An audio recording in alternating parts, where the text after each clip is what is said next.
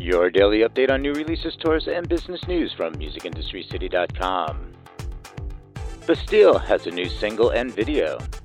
Bastille's new single, Distorted Light Beam, is out now. The song is the first taster from the band's upcoming fourth album, which has yet to be named. Ryan Tedder and the band's longtime collaborator Mark Crew co-wrote and co-produced the song. The multi-award-winning British band reflects how we are all changing and how we may change our realities. Titus Andronicus announced North American tour to celebrate 10th anniversary of The Monitor. On the 15-city tour, which begins in November, the indie rockers will perform their 2010 breakthrough album in its entirety. Later this year, the band will reissue The Monitor on vinyl for the 10th anniversary. There will also be a limited quantity of pressings with the out-of-print embossed cover. Tomorrowland declares 2021 festival officially canceled. Organizers of the Big Dance Festival in Boom, Belgium said they don't want to, quote, engage in a legal battle over a permit denial by local politicians.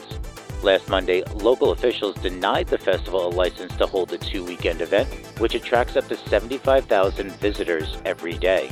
They said, "We have no choice but to postpone Tomorrowland's 16th edition until next year."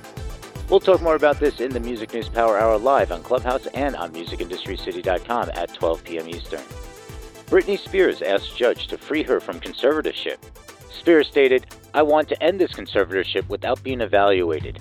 I deserve to have a life."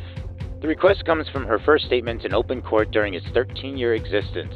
She claims she wants to marry her boyfriend, Sam Asghari, and have a child, but the conservator will not let her.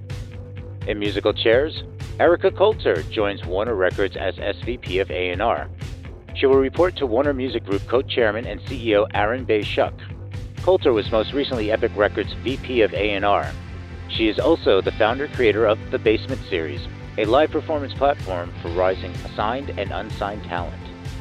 And in music tech news, new music experience NFT platform Atlanticus launches and drops exclusive Paul Oakenfold Magna Carta NFT.